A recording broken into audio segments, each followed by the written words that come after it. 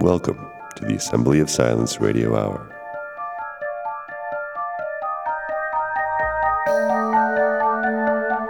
Okay, here we are. This is going to be another long episode. My guest this time is hypnotist Tom Silver.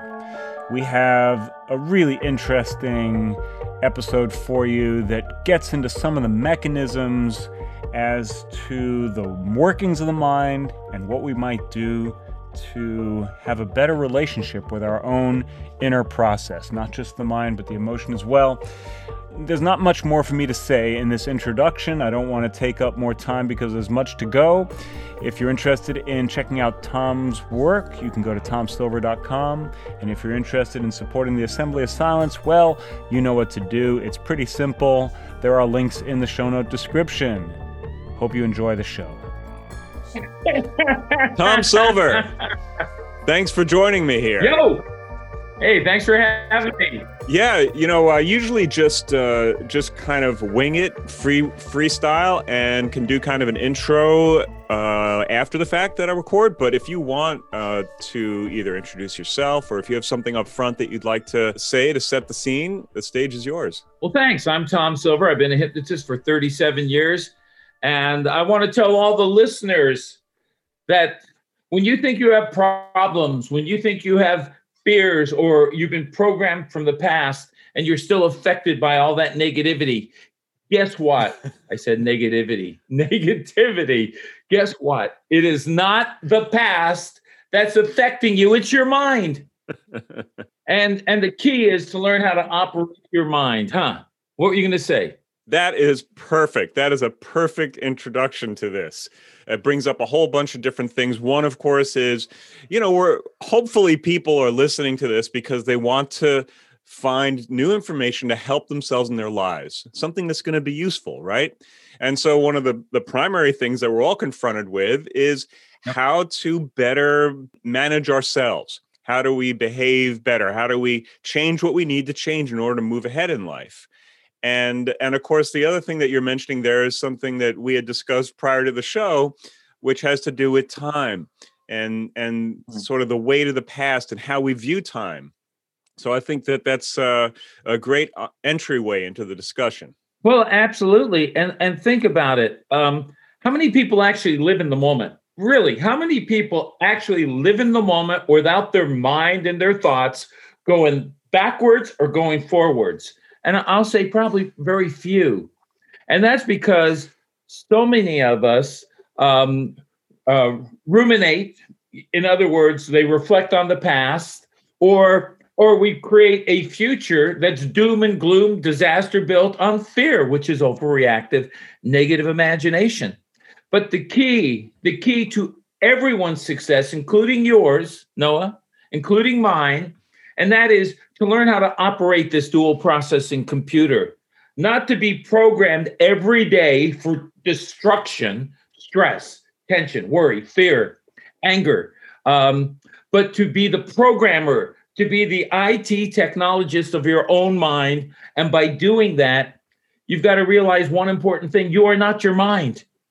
The goal and the key is you are the operator of your mind. Until you realize that truth, until you stop allowing your mind to operate you, until you change those linguistical, auto-suggestive, negative thought patterns into something positive, productive, until you start to live in the present and accept whatever's happened in the past, man, that's just history. We talked about that. Nothing in the past is alive anymore. It's no longer there. It's for all intent purposes, it's dead. The past doesn't exist in reality, in the current reality of the moment. And the future doesn't exist in that reality. So how I paint the pictures of the future, how I operate my mind in an effective way by being a witness to my thoughts, not being a slave to the dictator within my head, telling me to feel mad, be angry, be sad, whatever goes on in all that activity. It's activity. Am I the controller of the activity? Am I the operator of the activity? Or is the activity determining my quality or lack of quality of life? Okay, there's an awful lot that you said right there, and I'd really like to kind of drill into it as much as possible. One is the question of how many people actually live in the present. And, we have to acknowledge that to some extent, our ability to reflect on things is useful.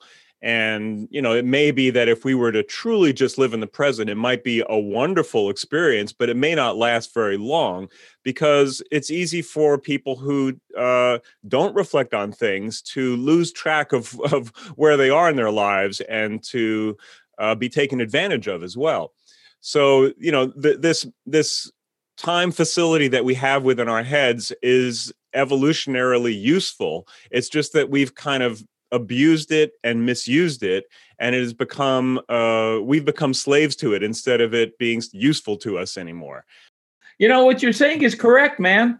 The history, our past, could be a wonderful tool as a learning tool, but when we are haunted by it, when we are emotionally attached by the negative, when we spend our time blaming Dad for yelling at me when I was 3 years old and telling me I'm a loser, then maybe we're making a little bit of a mistake. So if you really think about it, the best way to do it is if you reflect on your past, to learn from it. How did your past make you a better person in who you are right now?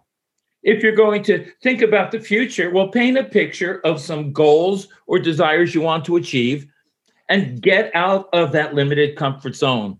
Get out of your self-pity party in the depths of despair, and really just realize that every day is a new beginning in your life. So what have I learned from my past to make me a better person? Hey, in my past, I had 2 divorces.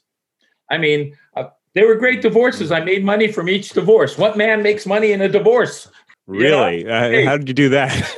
Well, I'll tell you a simple technique, everyone, viewers, and for you, Noah, I know you're married, but we never know about the future. The key is to have a successful divorce and make money in your divorce is make sure before you have that divorce that your wife falls in love with somebody else. Because then they want to get out of the marriage. And by getting out of the marriage, they don't want to be drawn out by these lawyers that are no different than agitators. And it's a great way to leave a marriage. Of course, if I was affected by that marriage, if I said, oh my God, my wife cheated on me, how could she do that? I'm the best thing that ever happened to her. No, I wasn't the best thing to ever happen to them. But I had the chance to realize what was my part in this. In other words, this is important. We're drifting to something different. But how many of us blame everybody for our reality? She did this to me. He did that to me. Again, going back to my dad. My dad said I'm going to be fat and ugly. And now I'm fat and ugly. Yeah, I do need to lose a little weight, but that's besides the point. I thought you were going to tell me that you hypnotized your wife into falling into love with someone else. Well, we won't go into that. That's in my newest book coming out, How to Manipulate Your Wife to Marry Someone Else to Make a Lot of Money. No, I'm kidding. I didn't do that. But the fact is, think about it. Somebody in a relationship, it goes sour, it goes bad. All of a sudden, they're wounded. I'm a wounded human being. I will never trust a woman or a man again because I've been hurt. I had a client yesterday morning on Zoom, and her boyfriend after 6 years, just broke up with her. And now I don't trust men. So in other words, am I going to be scarred for life, or am I going to let the wound heal? Realize maybe it just wasn't meant to be and move on with a greater quality of life, or maybe even learn a lesson in that relationship. I tried to tell her that we all play a role in relationships. And if something works or doesn't work, whatever, we have some responsibility to that relationship or to it working or not working. And I think that's the key in life too. Mm-hmm. Teach people responsibility. But the fact is, how can we I'm going to leave this question to you, Noah. How could we live in the present when the attention span of most American human beings is probably 5 seconds, give or take. If someone has an attention span of 5 seconds, give or take these days, because of adrenaline and technology stimulation, how can we live in the past at 5 seconds at a time? Yeah, I think it's a global thing now. It's not just in the technological West, but it seems like pretty much around the globe, people have been conditioned in this new way. Kind of this. Right now we're participating in that medium, and God willing, people will have more than a 5 second attention span. What we're talking about, because we're probably going to go for at least an hour, and it would be a pity to only have the first 5 seconds absorbed. And I think in general, there's a divergence happening. There's people who have been completely conditioned by this new technology, and there are people who are kind of waking up to this. And some of the long format things that are happening online, where people are really exploring ideas and talking about important issues, is showing that the human spirit is still alive, and people are trying to figure things out. So I think that's a hopeful sign. But it's also true, I think, to some extent, that we are in a struggle against some very basic natural processes. The conditioning aspect of things is something that happens with all species, right? And the experiences that we have, all living creatures, are conditioned by those experiences. So it's easy to point out that, yeah, all these things that happened to you in the past, they're not happening anymore. They're not real in the sense of they're not going on now. But nevertheless, the impact is something that remains, and we have to figure out some way to relieve ourselves of the force of that impact. And I think that's where you might say that hypnotism comes into the story. Is that fair to say? Well, absolutely. And when you think about it, when you say the impact, let's just go one step further in abstract thinking, that we are electrically charged from those events of the past. This is interesting. We are neurologically, physiologically, electrically charged by those memories. And whether they're positive memories or negative memories, or positive events or negative events, when I say we're charged, I mean it affects our nervous system. It's a message in the brain that creates an electrical transmission into the spinal cord that goes down through our nerve endings into the neurons, get charged up and into the nervous systems. So when we think about that, events from the past, if there is a electrical connection, I'm not saying positive or negative, but if there is some type of connection, we can call it emotional connection. We can call it an electrical connection. I like to get more into electricity, because this body is a chemical electrical chamber, and Wonderful. and we also transmit current out, and we can call that the projection of our intention, of our energy, of what we put out, because we are electricity with the mechanism within our body, within our cells. And if you even look up what neurons are little electrical particles within the body.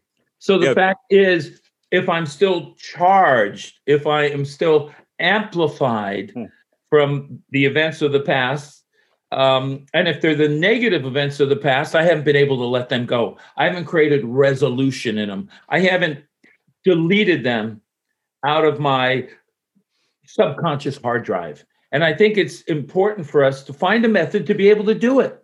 Some of us can do it by ourselves. Some of us need various therapies or modalities, or even medicines or meds to be able to lower the current. I don't believe in lowering the amplitude, because it's the amplitude. Think about it. This is cool, folks. This is really cool. Our brain is electrical. We'll call it like a transformer. It's a bunch of electrical energy, and it's just like electricity. Electricity operates on voltage, 110, 120 volts, and we can call those forms of frequencies, just like music. So electricity operates on frequencies like the brain does, beta, alpha, theta, and delta. But within those frequencies is the activity within those frequencies. Now, the neuroscientists call it mind power. I like to look at it as amplitude activity. In other words, volume. Make it simple. It's like you're using your cell phone. So you push the little button to turn the volume up so you can hear better. So when we think about that and we look at electricity as voltage and amperage, the voltage isn't so destructive to the human body or to the organs. It's the rate of speed of that voltage. It's the intensity of that voltage, and that's the amplitude. So when you get a shock, you touch some wire and you get this shock and your body jolts, you jolt your nervous system, you're probably still going to be alive. You're probably not going to have a heart attack or switch off or shut down. But if you have strong amperage, like being hit by lightning or something like that, then everything inside you fries. Think about emotions like that the negative emotions, the strength and power of those emotions could affect the organs in your body. You might wind up with hypertension or ulcers, or even worse, it might create cancer, aneurysms. Maybe you'll have a heart attack, or something like that. An organ that's weak within the body might malfunction or shut down because of the surge of the emotion going through our nervous system. And it's important that we understand that as a science, just like hypnosis. I'm not walking around with this little pocket watch and saying, look into my eyes, you are getting hypnotized. You will watch this podcast over and over again. I'm not doing that. I just put in a suggestion, by the way, to let you know. But the fact is, we do need to realize that thoughts, when they're attached to emotion, which is your subconscious, become realized as the truth and can affect us in a positive or negative way. Am I making sense to you? Yes, it makes perfect sense to me. So then the question becomes, well, we live in a world where people are experiencing various trauma, much of which is quite real, some of which is cultivated. And then, of course, there's the sort of low voltage background difficulty, the wear and tear of daily life, some circumstances that are, for instance, a lot of people hate their jobs. So it's not like they're getting a shock every day, but over the course of time, they're kind of having this negative experience that accumulates, give it 20, 25 years, and you've got a serious situation going on where the experience that one is having has been, I'm trying to think of a word that's not negative, but expresses a negative state, So, optimally, we're enjoying our lives. But there's so many circumstances now where people are finding it very difficult to find even moments of enjoyment. There are maybe moments of distraction, and that might explain, why there's so much emphasis placed on the media and what have you. And the number of films that are produced every year just blows my mind every time. It's hard to believe that amount of money and energy is being poured into essentially distractions, because very few of them have much enriching content. But so in some sense, we're struggling against the reality of you might say postmodern life. And so to what extent can we be effective, even though there's an absolute truth in the abstract picture that you're painting, where if we can come to this understanding, and it's a very ancient understanding of, that your mind is not yourself, and that the objects in the mind are not real. That's an ancient understanding. And I think probably it was an understanding that was developed because there were somewhat similar circumstances that happened in civilizations throughout history. But nevertheless, you sort of wake up from the dream every day and go, okay, well, now I gotta, the classic phrase is, before enlightenment, chop wood, carry water. After enlightenment, chop wood, carry water. And now, chopping wood and carry water is actually quite a beautiful thing to do. Now it might be before enlightenment, spend 10 hours in front of a computer coding. After enlightenment, spend 10 hours in front of a computer coding. So how do we address that? How do we get more comfortable with the uncomfortable situations that we're confronted with in our real lives? Well, let's face it. Enlightenment is a state of mind. It's a state of being. But you said something very important. How many people go to work and they hate their jobs? Well, hate is a very strong word. Hate is a power word, just like the word love is a power word. If I was to ask 10 people, what does the word love mean to you? I'd have 10 different interpretations. If I asked 10 people, what does the word hate mean to you? I'd have 10 different interpretations, because it's also based on our sociological life experiences and how we observe and react to our reality. So if I think about I hate my job and I turn that into a truth, then the fact is every time I'm going to work, I'm discontent. So why am I continuing to do it? Because people are comfortable in an uncomfortable zone. Some people are afraid to step out of that box or that limited belief system. Some people actually, who hate something is part of their story.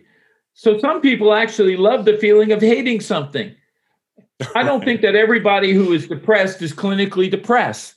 I don't think that everybody who has phobias or panic attacks might have that true disorder.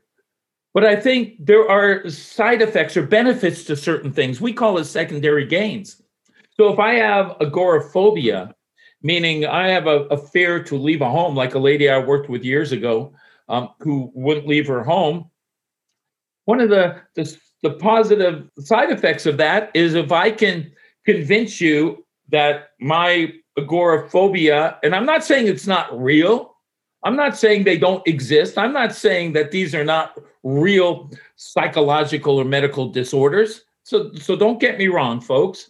But one of the side effects and benefits of being an agoraphobic, if I'm pretty cool at figuring out how to manipulate people, is I will search out that person. And I will either find that codependent person that wants to save me and heal me, or I will create a state of codependency based on my hopelessness to another human being that I can amplify their sympathetic responses. And let me tell you the difference between sympathy and empathy. You might already know this, Noah, but maybe not everyone does. I didn't know it for quite a while until I got in the field of neuroscientific hypnosis. Sympathy is I'm feeling your pain. Sympathetic response. So I'm watching TV and I'm seeing all this horrible news first thing in the morning when I wake up, and I'm all suggestible because I'm in a low brainwave state. And I'm watching all this murders and deaths and bombings and all this stuff. Is that going to set me up for a really good day or a bad day? If I am sympathetic, it's going to affect me.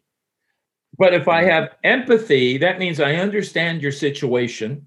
I'm not internalizing it, but maybe together we can create a positive outcome or a resolution to that.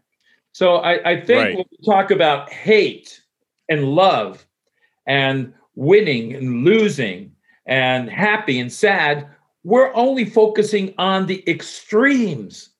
I think we become sometimes a society of just extreme thinking, extreme opposites. Yeah. Guess what? There is a lot of space in between that extreme opposite. Does it make sense to you? Absolutely. So it's important not to give yourself the suggestions by using certain words that are amplified in our interpretation of that word and how they relate into our life. And I'm talking about every human being's life. I'm not talking just about me. We got to realize certain very strong words will transmit an emotional impact into our psyche, into ourself. And if you hate your job, why aren't you doing something about it? Because really, then the question is hating your job just your storyline? Is it just part of your way of bringing everyone else down? Because misery loves company. Guess what? Happiness loves company also. What do we do to change? What do we do to change our situation? Right, exactly. So yeah, it seems like part of what you're saying on a most elemental level is that we're looking for a kind of distance from the experience that we're having. We want to be able to step back from it and see it for what it is instead of just getting overwhelmed by it or absorbed in it. And I think it's very true that we live in a time of extremes. And I've often wondered, like, is that kind of a byproduct of the individual, the century of the self, I guess you could say, the need for people to distinguish themselves in some way or another, and this kind of ever rising level of achievement technologically, and so trying to find some way of making a mark and what have you, and everyone gets into that game. And at a certain point, some people eventually go, well, I'll make my mark by having more plastic surgery on my butt than anyone else, you know what I mean? So it just kind of goes into all kind of crazy levels, and people start doing jackass, just what's the most idiotic, ridiculous thing that I can get people to do or do myself. So in extreme sports, people ever pushing the limit on what a human body has been able to do in the past. So we're definitely a culture that really admires that. And I think we're suffering the consequences of it.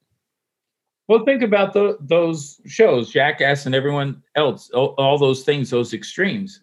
How many people watch those type of shows, and then they want to be famous. They want to be on TV. They want people to know who they are. I had some lady say, "Well, what is the legacy you want to leave?" Well, what the hell is that? That's just ego. I'm going to leave a legacy that I'm the first scientific hypnosis guy to take hypnosis into the medical scientific realm. Legacy. Everything. Almost everything gets forgotten, even the actors and actresses and the celebrities back in the 1800s. Who remembers them? But the bottom line is we have a culture and society now of kids that their goal in life is to be famous, not to be a scientist or an artist or a musician or some other type of art or science. But it's to be famous. They did an interview of a bunch of kids.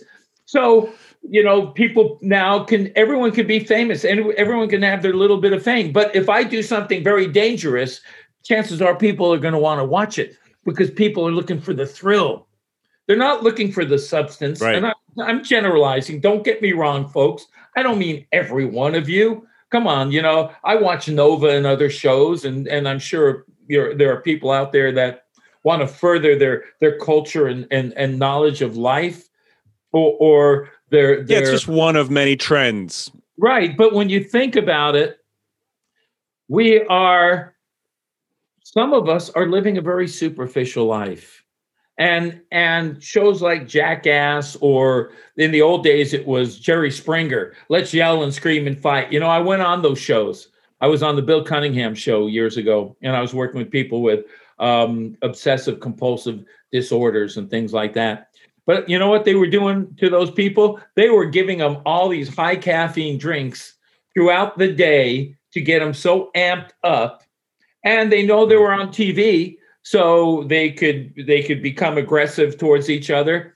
For some reason, it seems like people like to see or gravitate towards that aggressive behavior. I'm not sure why, but come on, what's the number one sport out there in America? It's football.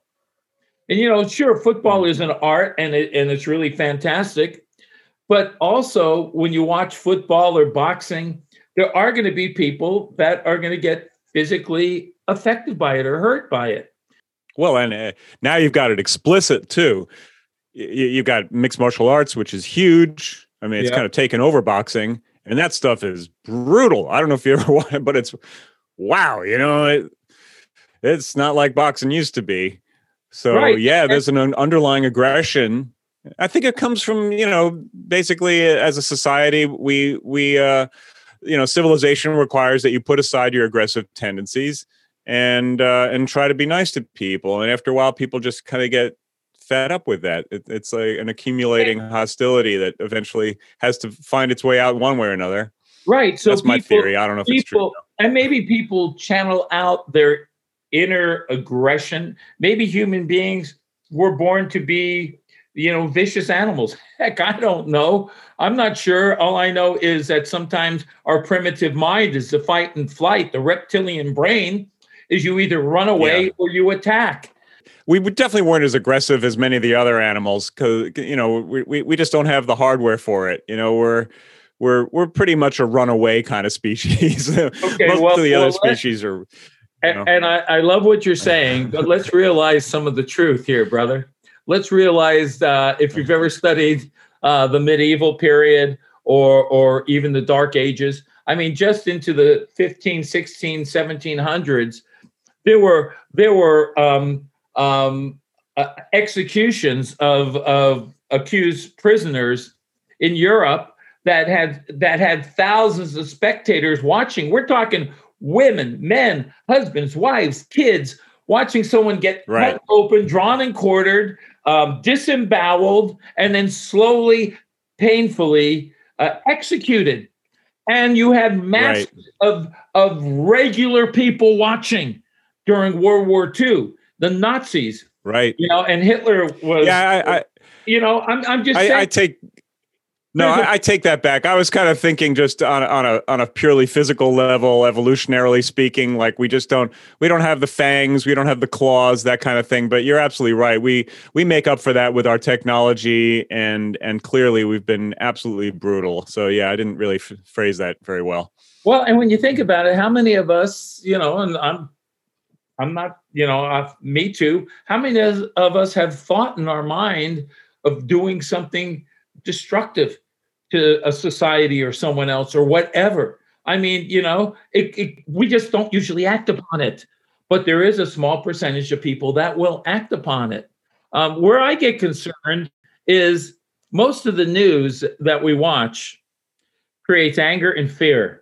And I think anger and fear is a very powerful hypnotic tool and technique that's used out there in the masses. And I think anger and fear takes a toll big time on a lot of us. And when I live in fear, I'm living in a hyper-suggestible hypnotic state. With my eyes open, wide awake, I am hypnotized. Now, people, when you watch a movie and you focus on the movie and you engage in that movie and you're feeling the emotions of the movie, you're hypnotized. The movie actually put you into a hypersensitive, suggestible state. So I always get a little concerned that are we being too manipulated for some end result that someone up there in the higher plateaus of society knows exactly what they're doing. And when I can create fear, I can control you. Because if I can create fear, the fear is a very strong catalyst for manipulation. And we see that happen all the time. If I'm not living happening in faith, big time nowadays. Yeah, I like to live in faith. I actually have faith. I'm not going to get into my personal belief system unless we talk about it. But I have a strong faith in a power greater than myself. And when I have faith, fear is low. When I am lacking faith in myself or in something, nature, environment, something more powerful than me, if I have faith in that, then I can have a lower fear. But I think we're being bombarded and manipulated through all types of visual auditory stimulation for some type of end result. What do you think?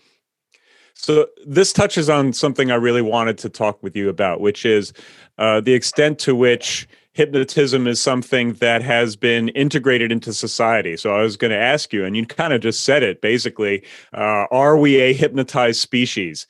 Or civilization, and it seems like, we pretty much are, right? Well, absolutely. And so, one of the things that I think people are a little wary about when they hear the word hypnotism, people go, oh, someone might be able to get into my head and control me. But, it's typically thought like you don't meet a lot of hypnotists anymore. But what you're saying really is that actually we're all being hypnotized all the time. And that hypnotism is alive and well and being practiced at the highest levels of society. And that quite often it's having a deleterious effect on hyhumanity. And so, I guess what you might say, well, fight fire with fire, right? So there are good hypnotists that might help us combat the hypnotism that we're all being exposed to that's causing so much misery, really. Well, yeah. And guess what? There are also not so good hypnotists that can program somebody to plant a bomb somewhere, to shoot and kill innocent people through religion or through brainwashing or through hypnosis. It's all basically under the same umbrella. I mean, the fact is, most hypnotists will tell you hypnosis is completely safe. You don't do anything against your morality. You're completely in control and everything else. Well, maybe for a high percentage of the population, that's true. And most hypnotists don't really know the true power of operating somebody's mind and shutting off and turning the conscious into unconscious. See, if I can shut the switch off of your analytical processes of morality or resistance or whatever, I can program you to do something. Maybe I can program you to stop drinking alcohol, or stop crystal meth, or delete and remove your fears or phobias. But maybe I can program you through post-hypnotic suggestions and setting up triggers that at 10 p.m. tonight, you're going to walk out of your house. There's going to be a gun that is underneath your door mat, and you're going to walk over to your neighbors, knock on the door. When they open the door, you're going to shoot them in the head. Now, if you don't think that can be done under hypnosis, or the people watching, then you don't understand the power of the mind and the power of what goes on when you can remove morality, cognitive interference and borders and resistance, and get into the pure operating system of that mind. The subconscious mind on some people can be programmed just like putting in a software program. And that's why it's important, before you work with a hypnotist or psychologist or whoever, to make sure and do your homework and make sure they're credible people. I hate to say this, but I've known hypnotists that have sexually seduced their clients under hypnosis.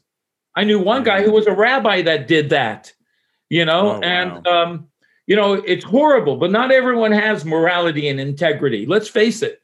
We're almost in a world of people that care so much about money and manipulation that honesty, integrity are a thing of a past. I'm reviewing a book right now, and one of the areas of the book was how to give certain suggestions before you take the client out of hypnosis, probably to continue to hypnotize them over and over again or something like that.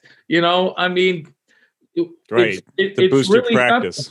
But there are natural stages of hypnosis. Guess what? We all go into amnesia, memory losses. We all experience amnestic states. You put your cell phone down somewhere. An hour later, you're looking for it. You don't remember where you put it. You lock the key to your home. You go in your car. I've done this. You start your car and you go, oh man, did I lock my front door? And you go back and check it. So the fact is, yeah, I've been trying to find the keys to my car for 2 weeks now. Well, there you go. Is that the truth? Yeah. Oh, okay. Well, so you see, I had another set, but we all sometimes go into spontaneous fractional somnambulism. And what is somnambulism? It's sleepwalking. What is a sleepwalker? Percigar, an old French aristocracy guy who was working in the days of mesmerism, magnetism. He coined the name somnambulism, sleepwalking. So what is a sleepwalker? A sleepwalker is somebody that is doing something. When they're sleepwalking, they might be cleaning their home. They might be doing all kinds of stuff. They might walk out of the house and walk into the street and get run over by a car. But the sleepwalker, when they come to full consciousness in the morning, they don't remember anything that's occurred. Spontaneous amnesia occurs in sleepwalking. Because what is a sleepwalker? Are they conscious, or are they on a subconscious, unconscious operation? They're on an unconscious operation. Think about the chemical blackout with a drunk, and think about what that chemical blackout is. You're still doing things, and you might be doing horrible things, but the alcohol has induced a state of chemical somnambulism. The alcohol has put you into a unconscious lack of better words, I don't really like this word, trance state. Isn't that interesting? And I think the viewers are going to find this stuff interesting because I'm telling you the real deal. I'm not watering down everything and just, diluting the stuff. Hey, I've been doing this stuff for 37 years, teach courses around the world. If you want to investigate me, the website's tomsilver.com. But the bottom line is we need to be aware of when we are being put into that ultra high suggestible state. And right. And it's happening in so many different ways. Yeah. So find distance from that and be aware that it's not just a hypnotist with a watch in front of your eyes that's going to set you into that state. It could be any number of things.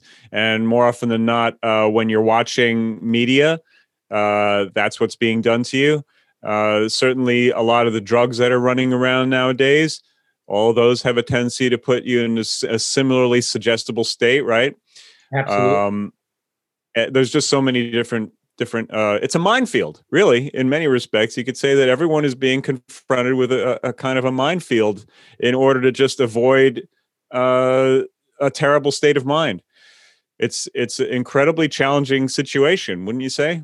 Yeah, and you said something really interesting. It's a minefield. It's a minefield. Right. Yeah. It's a mind field. In other words, when we think about the art of manipulation or persuasion, it's running rampant these days, man. People watching, going on the internet and seeing all these things. Also, let's talk about the desensitization of the human psyche. There's so much violence in the movies. There's so much live violence on the internet. You can watch people being beheaded and executed and everything else. We're becoming desensitized. Everyone talks about sociopaths and all of this stuff. People that are insensitive to everything and people around them, and they just hurt you and they don't care. Well, guess what? We're a product of that society that is desensitizing us with so much graphics and even in cartoons or interactive games and things like that. So it's the desensitization of America and this various societies that might also be one of the challenges that we have right now. Absolutely. And, it goes back quite a ways now. So recently, for reasons I'm not entirely clear about, we decided to revisit the Terminator movie series, which I never really watched before. But a friend of mine was talking about it, and I didn't really know what he was talking about. And I just thought, like, okay, well, that's enough of a cultural reference for me to spend a couple hours and watch it. And I did see the second one when it first came out, and I couldn't understand it. I was just horrified by it. And I was in a movie theater back, we used to go to movies, and everyone was like laughing and having a great time. And I was completely alienated by the experience. I was like, wow, what the hell's going on here? This is not good. Doesn't bode well for the future. That was how I felt in the 80s when I saw it. And then now I watched it recently, and like, this was made in the 80s. And they're just like blazing through these scenes with guns firing, killing left and right. And it's just entertainment. That's fun, and it's presented that way back in the 80s, So this entrainment has been going on for a very long time. And I know that some of the video games now, the kids are doing things in those video games that are unspeakably horrible. Yeah, let me tell you something. Remember the Texas really bad stuff. Oh, there was something called Nightmare on Elm Street. Did you ever hear of that movie? Nightmare on Elm Street? Yeah. Okay, I got to tell you. I was never a big horror movie fan, so I don't think I ever saw it. But I never saw it, but I got to tell you a great story. I want to make sure that my computer's stable. Okay, so I was dating the casting director years ago, who was casting for the first movie called Nightmare on Elm Street. I didn't know anything about the movie. I'm sure it was a graphic, violent, gory movie like a lot of them. So I'm dating the casting director. She sets up an audition with the executive producer, and I had two little lines to say. I think they were, I was supposed to play an officer, a police guy that walks into a bathroom And I walk out and I say, he's in the bathroom puking his guts out, something like that. Anyway, a simple line. I'm dating the casting director. I got the gig. So I go in to do this audition, and all of a sudden I had this performance anxiety. I got all nervous. This was before I became, the hypnotist guy. And I tried saying that stupid line 10 times, and 10 times I flubbed it. He's in the bathroom puking his brains out. He's in the guts puking his bathroom. I said it wrong 10 times. I didn't get the gig. It was just, a little bid part acting deal. And I was dating the casting director. Why? Because I had a social nervous anxiety, because I went up in front of this person and I felt nervous, insecure, fearful, and I flubbed it up. See, so it's just amazing how our mind can play tricks on us when we really think about it.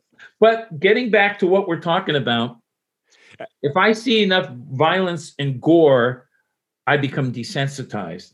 And what is the object in the military when they're training special ops and the old Green Berets and all these other people? Right. What is the goal? The goal is creating full desensitization and separation from the enemy, whatever that enemy is, whether it's a child with a bomb, a lady, a man, but it's to be able to take them out without feeling any physiological, kinesthetic, or emotional response. And it works very well for most of the real hardcore military officers. And I love our military, and I love the officers, and I respect and honor what they've done to give us a democracy. But at the same time, I've also seen the side effects when they get out of that high adrenaline fight and flight war zone mentality, and they have to come back to society, and they're hooked on drugs and alcohol, or they commit suicide because they can't cope with it at that point. So this is the topic, coping. Let's talk about that. Coping. No one teaches coping skills in the school. Well, before we move on, let me just ask you a question about that. Do you think that PTSD and those kinds of trauma disorders are an indication that people still hold on to basic goodness? In other words, they can't quite reconcile the horrible things they've had to do, or the horrible experiences that they've been through, with their sense of what life should be. And that, a fully entrained military program would eliminate that sense, so that there was it would basically be totally sociopathic, that there would be no sense of regret, no sense of having done something wrong.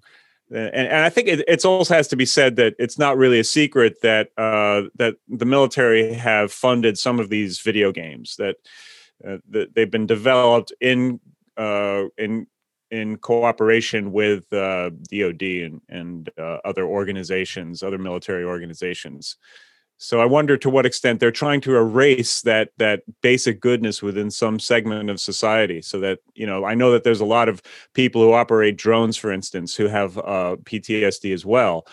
Even though they're not on the field in combat, they have a sense of having done something wrong when they hit a target that they know is not necessarily, one of the bad guys.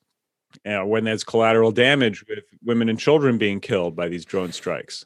Okay, I'm sorry, but I just have to interject for a moment. I apologize to Tom. I never do this, but it recently came to my attention that a gentleman by the name of Daniel Hale has been sentenced to 45 months in prison for being a whistleblower on the U.S. drone program, which he was an operator in, and where he was ordered to pull the trigger and is responsible personally for killing young girls.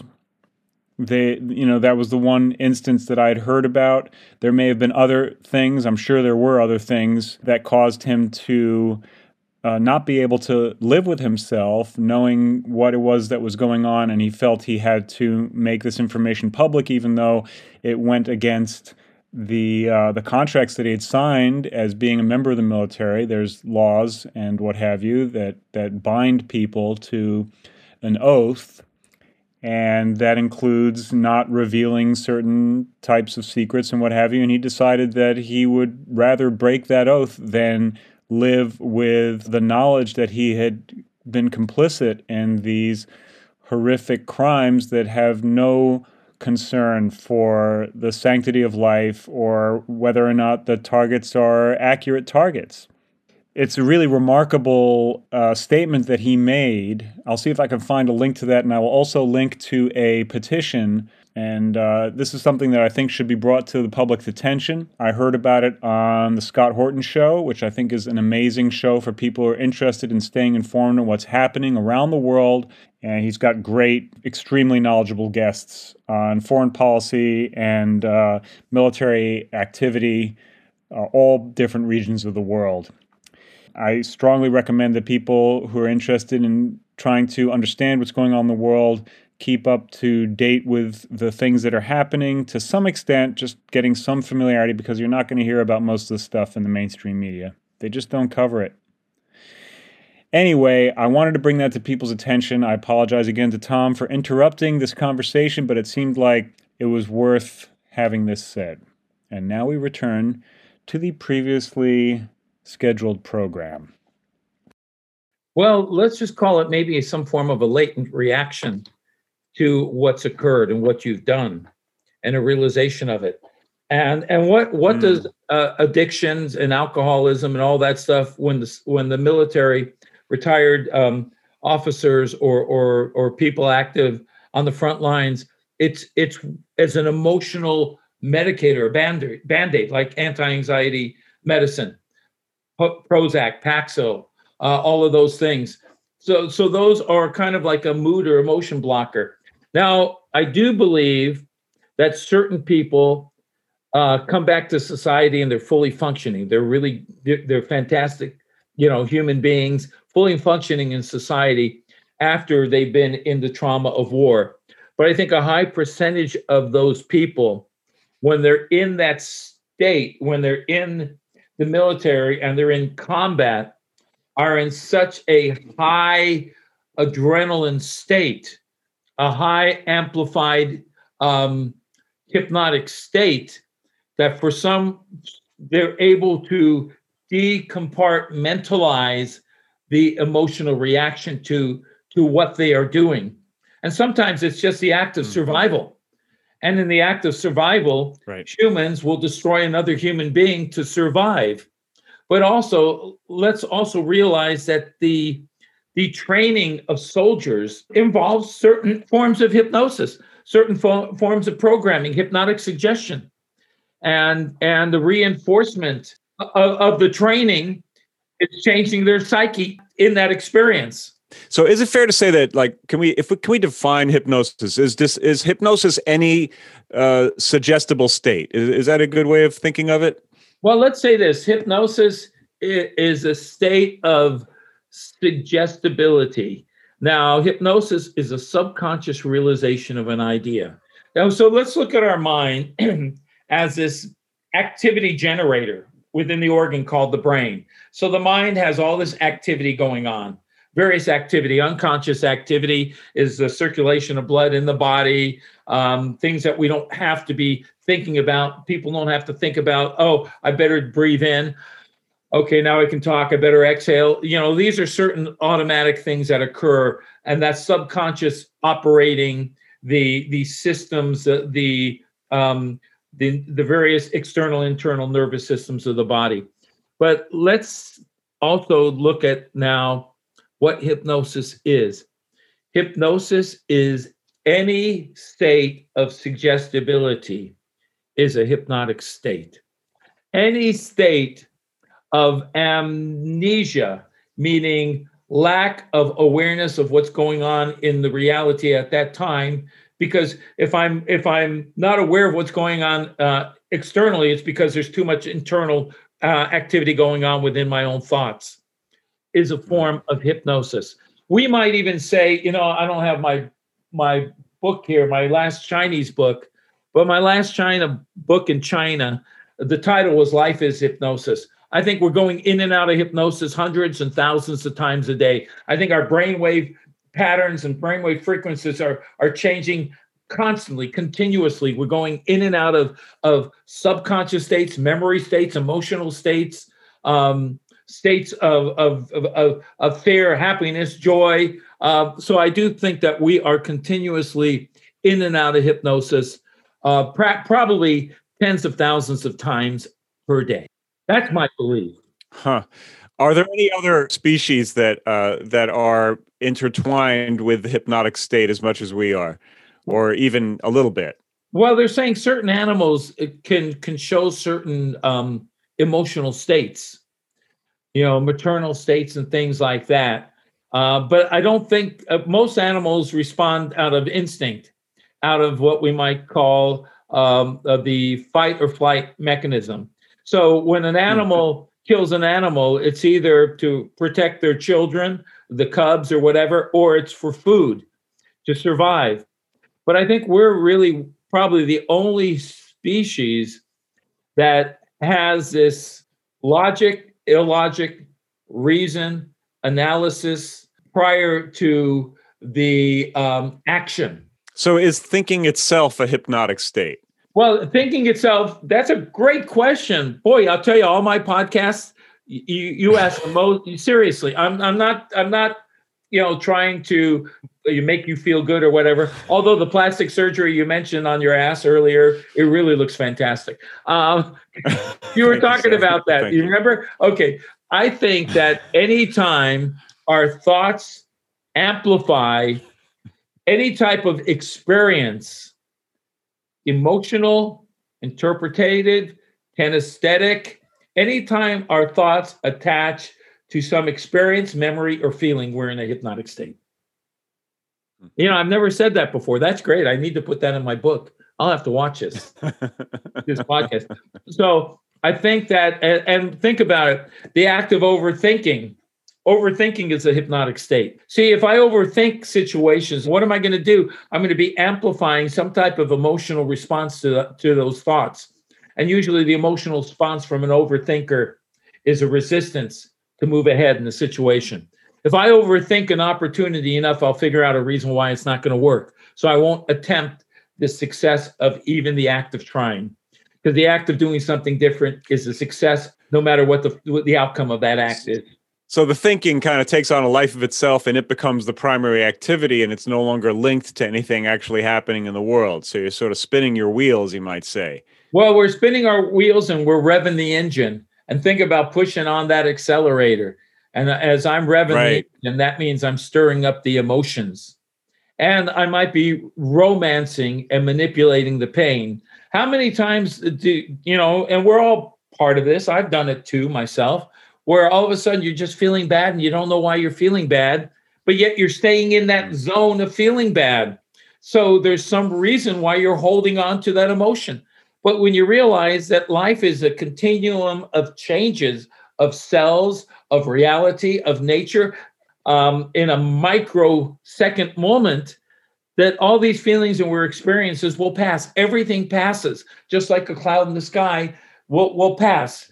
But if I hold on to it, then I live in the pain of a reality that for some reason there is I won't call it a benefit, but there's some reason why I want to hold on to that pain. And maybe it's because I want to feel guilty about something I've done, like maybe the military people or whatever, or somebody hitting their child or punishing their dog or whatever. Maybe that's that certain amount of guilt I feel I have to take on. How many people, are programmed to feel guilty, guilt, about everything and anything. So what is guilt? Guilt is an emotional, is a hypnotic amplifier. Fear is a hypnotic amplifier. Anger is a hypnotic amplifier. But being in a neutral state, and we can call that a Zen state of mind, that these are all experiences around me, but I don't have to interpret all of these experiences. So if I'm in a non-interpretive state, then I'm in a true state of meditation in conscious reality. I don't have to just be in one area and meditate, although most people don't really know the full act of meditation, which is experience without interpreting the experience. It's a neutral state. I think the most healthiest state of mind to be in is neutral towards everything, neutral towards the experiences that are happening around us. Absolutely. Amen. I'm 100% on board with that. This is a theme in the podcast. Quite often we get to the point, in some ways, I think you could say this is an assembly of silence moment. In the past, when I began this podcast, we would have a little reverb chamber that we would open up and make some ambient noises when you'd kind of hit that moment where there was nothing else to say. I'm not saying we don't have anything else to say right now, but we're always coming back to this kind of empty mind. There's a bunch of different traditions that cultivate that see the cultivation of the empty mind as the goal. My previous guest, Sam Vaknin, professor of psychology, he refers to it as nothingness, which is a slightly different, the way he defines it is slightly different from some of the traditions. But nevertheless, it's in the same ballpark where we're talking about getting control over the fluctuations within the mind. And maybe control is not even the right word. It's kind of it's a neutral control. It's an acceptance and a distancing from the involvement in the mind fluctuations, because the mind fluctuations just keep going, although they will eventually kind of settle down. And it's interesting to come to the realization that there are so many different techniques, and that hypnotism is one of them. Hypnotism is a technique that gets us embroiled in these fluctuations, but it can also be something that could relieve us from these fluctuations. And particularly for those of us who are interested in this problem, I think a lot of people come to the intellectual understanding that this is the direction they need to go, but being able to really take that step and being able to really relieve yourself of the burden of the thoughts and the feelings is quite often more than people can handle. And so something like hypnotism might be a way of helping people to take that first step. But again, we come down to this trust issue, I think, is a huge thing about whoever it is that you're going to take this journey with. And it's not just a hypnotist. If you're going to go to a meditation teacher or anything like that, all of these things are also fraught with all kinds of problems. There's a long tradition of gurus taking advantage of their disciples and what have you. And so it's a tricky thing, and people should be careful. But it seems like, yes, there are a number of ways of approaching this. And if you can find someone who you can place your faith in, then you can maybe get the assistance you would need in order to follow the path. Well, and think about it. Hypnotherapy is such a wonderful, beautiful science. It's been going on in a medical environment for over 250 years. All of the hypnotists, which were in the old days, it was called mesmerism and magnetism, just like Anton Mesmer, mesmerized. Anton Mesmer was a French physician, and he did a lot of work in Europe and Vienna and things like that. In fact, he was close friends with Mozart. Oh, really? Mozart composed the first glass harmonica.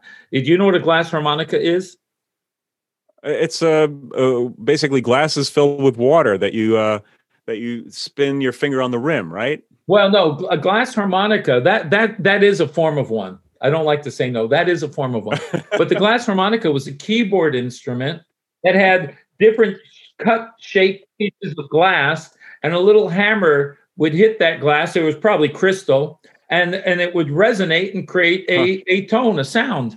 And so Mesmer was an expert at playing the glass harmonica. Benjamin Franklin owned the glass harmonica, and he also advanced the technology and fine-tuned that musical instrument. And in the I think there's a Benjamin Franklin museum somewhere in Philadelphia, near the Liberty Bell, and they still have that glass harmonica. But Mesmer was close friends with Mozart and also Marie Antoinette. And Mozart composed the first glass harmonica composition and performed it live in Mesmer's home for a group of close friends. So it's really interesting. But the history of hypnosis is it was accepted by the medical faculty hundreds of years ago. Alfred Binet was an amazing hypnotist and also neurologist, and worked in Charcot's hospital in Europe, the Salpêtrière Hospital in France. Dr. Bernheim and Lebolt had the Nancy School, and they also had hypnosis clinics. And you think about John Elliotson. John Elliotson wrote an amazing book on human physiology. And John Elliotson had in his hospital an area where he conducted hypnosis sessions on clients with tremendous results, removing hysteria, hysterical blindness and paralysis, and also doing some amazing things. Charles Dickens was a mesmerist. Charles Dickens loved. Oh, really? Wow. Oh, yeah. He almost left the field of writing to pursue healing. He was a healer. He used to do remote hypnosis. In other words, he'd work with somebody, a patient in somewhere in Europe or wherever, and he'd be out with his wife, doing a tour. And at certain times, he would put himself into a kind of hypnotic trance state and hypnotize his patient hundreds of miles away. But one time he was in this auto trance state, and his wife was on top of the carriage, the horse-drawn carriage, and she collapsed into hypnosis. She went unconscious, and it created a disturbance. So she basically, read him the riot act. Either stop that practice, or I'm going to leave you. And so he kind of disassociated it. Really? Think about it. That great revolutionary fighter, French fighter of the Revolution. I'm trying to think of his name offhand. I can't think of his name. Was also into mesmerism. So hypnosis was an accepted science for many years, and it was called many different names. Check out these cool names. Electrobiology, it was called back in the mid-1800s in America, 1850s and 60s. So it's always had the electrical connection. Electrical biology, yeah. And in the early 1900s and late 1800s, it was called suggestive therapeutics. And it was used to help overcome many physical and neurological disorders. So it's really an amazing science. And I think the key is your education. What type of understanding and education are people getting in the field of hypnotism? It's great for stopping smoking, losing weight, removing fears and phobias. I've been a clinical hypnotherapist for 37 years, but if I was still conducting the techniques that I learned back in the mid-'80s from this institute and school that I attended for a full year and did a residency internship program, if I was still doing their methodologies, I'd be back in the dark ages, because I, throughout all these years, have been a tester, and that's like a scientist. I was trying to crack the code of really what hypnosis is, because the hypnotists say the word sleep, but hypnosis isn't sleep. Sleep is the state of getting into an unconscious state to where we dream. We go through various stages of dreaming: precognitive, wishful thinking, venting dreams. So words that are being used still in the field of hypnotism are incorrect. I'm working on changing the linguistical communication of hypnosis. Hypnosis is a neurophysiological science. And let's face it, what goes on in our mind creates a reaction within our bodies. And I think that the understanding of hypnosis is proving that it's being more accepted into medical science, into the hospitals. Did you know that the Mayo brothers, the people that created the Mayo Clinic, in the early 1900s, people were dying of reaction to anesthesia. And anesthesia, chemical anesthesia, was created around 1850s and 1860s, around then. There was a doctor named Dr. Airsdale, James Airsdale. He was a British surgeon, and he joined the East Indies Company and went to India. And he taught his helpers or assistants how to mesmerize, how to hypnotize the patients, to lower their blood, the blood circulation in their body, to also lower physical sensitivity, what we call pain. And he performed some amazing surgeries without the patients bleeding to death or dying of extreme pain. And that's why a lot of patients died before anesthesia, is because the pain was so strong, it shut down it shut down their heart, or they bled out so much that the excessive bleeding killed them. But he came back to England with his discovery, and at that point, chemical anesthesia was created, anesthetics, and that is a pain medicine, an opioid, and some type of sleep meds. And so they basically denounced all his work in creating a comfortable state of doing surgery without the experience, because he was able to put a person into a receptive hypnosis and control the various aspects of the nervous system, which I find astounding. So hypnosis kind of went into the dark ages with Sigmund Freud. I don't know why he denounced hypnosis, because he had a gentleman that used to teach hypnosis. Franz Polgar used to teach and do hypnosis experiments in Sigmund Freud's classrooms. But Sigmund Freud denounced hypnosis because it wasn't a one formula works for every human being. Because hypnosis has to be personalized to what your goals are and what those words mean to you, and how those words or emotions have affected your current reality in your life.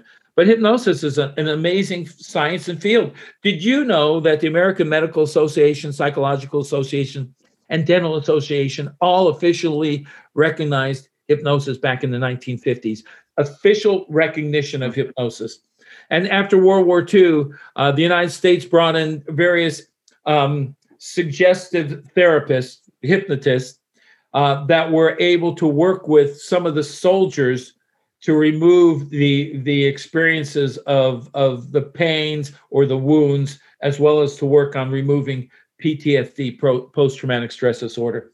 So I love hypnosis, but it's got to be utilized by people who understand it and are trained correctly, and that are not using it as predators, as manipulators, as deceptors and deceiving people. And I think that's where we have a problem in the morality of who learns hypnosis and what is the purpose and the mindset of the hypnotist when they're working with somebody. Is it pure? Is it good? Or is it for an ulterior motive or something that's negative? Do you have any suggestions on how people might try to assess someone that they're considering working with? Well, absolutely. You have to look at somebody's history, because there's a lot of people calling themselves, now the new click word is, I'm a master hypnotist. You know, I'm a master energy changer, reflexologist, or angel. You know, I can bring angels into your life, whatever the deal is. I mean, everybody's a master or a coach. You know, it's like the business of teaching. It's not the business of teaching people how to operate and integrate their minds correctly. It's not the business of being there to teach your client how to delete the emotions of the events out of their past, like throw them into a trash bin and erase it, and empower them to make other changes in their lives. But many people now are becoming teachers of hypnosis without life experience. Can you imagine what it would be like if someone went through medical school and now they're teaching surgery, brain surgery, but yet they've never had a history and track record of working with patients? You know, I mean, that's the scary part about it, is through the sizzle of marketing and promotion, you have no idea who's really a quality person, a quality therapist, or that has moralities and ethics. So I think it's important that you do check out people's backgrounds or histories, or find out if they can give you a list of people they've worked with, that you can contact them. So real clinical experience. It seems like this type of thing is happening in a lot of different fields, where, you know, the experts are people who just got a bunch of degrees to their name and didn't really spend much time in the field. Right. You know, and the hypnotist actually has to know what hypnosis is as its relationship to science. And I think when I'm talking sleep and trance and hypnosis, you know, I had a lady that wanted to do a session. She lived in New York. So she checked out one of the organizations. There are these different various hypnosis organizations. National Guild of Hypnotists, all these different organizations that people belong to. But guess what? If I pay a certain amount of money, I can have that certificate. The certificate doesn't mean anything. I can have a wall of certificates, but I could have paid for every one of those certificates. Do you know that there has been people selling doctorates of hypnosis certificates on eBay? I mean, you got to really do your due diligence. It's like me when I'm dealing, working with cancer, with my experiences with cancer, with myself. I just couldn't just choose anybody who claimed to be doing something or claimed to be an expert. I needed to do the research to find the very best practitioners to give me the highest quality and percentage of success in the outcome. And I think that's really important in the field of hypnosis.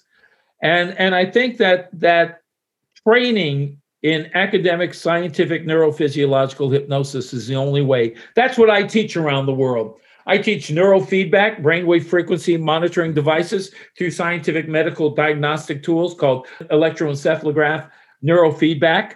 Biofeedback measures the galvanic skin response in the body. I teach how the thoughts can affect and change the sympathetic, parasympathetic, autonomic nervous systems. And I think that it's about time that we raise the educational standards of hypnosis. The challenge is every school teaches their own theories, and some of those theories are archaic, antiquity, and not even accurate. And I think we need to move into a higher technological advancement in scientific academic hypnosis. And I think that's also some of the challenges, that the methods that worked in the 1890s for the good doctors need to be refined. Medical science gets refined. Why not mental science, hypnosis science, be refined and put and advanced into the technological society? That's why I look at our mind as a dual processing computer. Our thoughts are like the RAM, like the screen of mind. But our thoughts, if I'm affected by my thoughts, then I'm accessing the hard drive in my dual processing computer. And if I'm accessing that hard drive and I bring up a defective program with malware, a mental virus that's going to affect my quality of life, then I need to either find some type of hypnosis technologist to delete that virus, or I need to learn how to do it myself.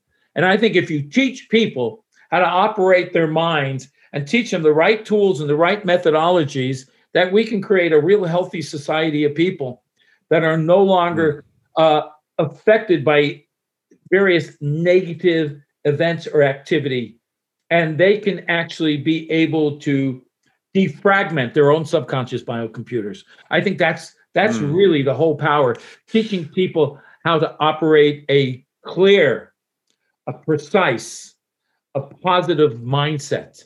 And then there's no obstacles or barriers to stand in the way of your quality of life, your healthy immune system, your body vitality, and your desire to move ahead and enjoy the adventure of living life to the fullest.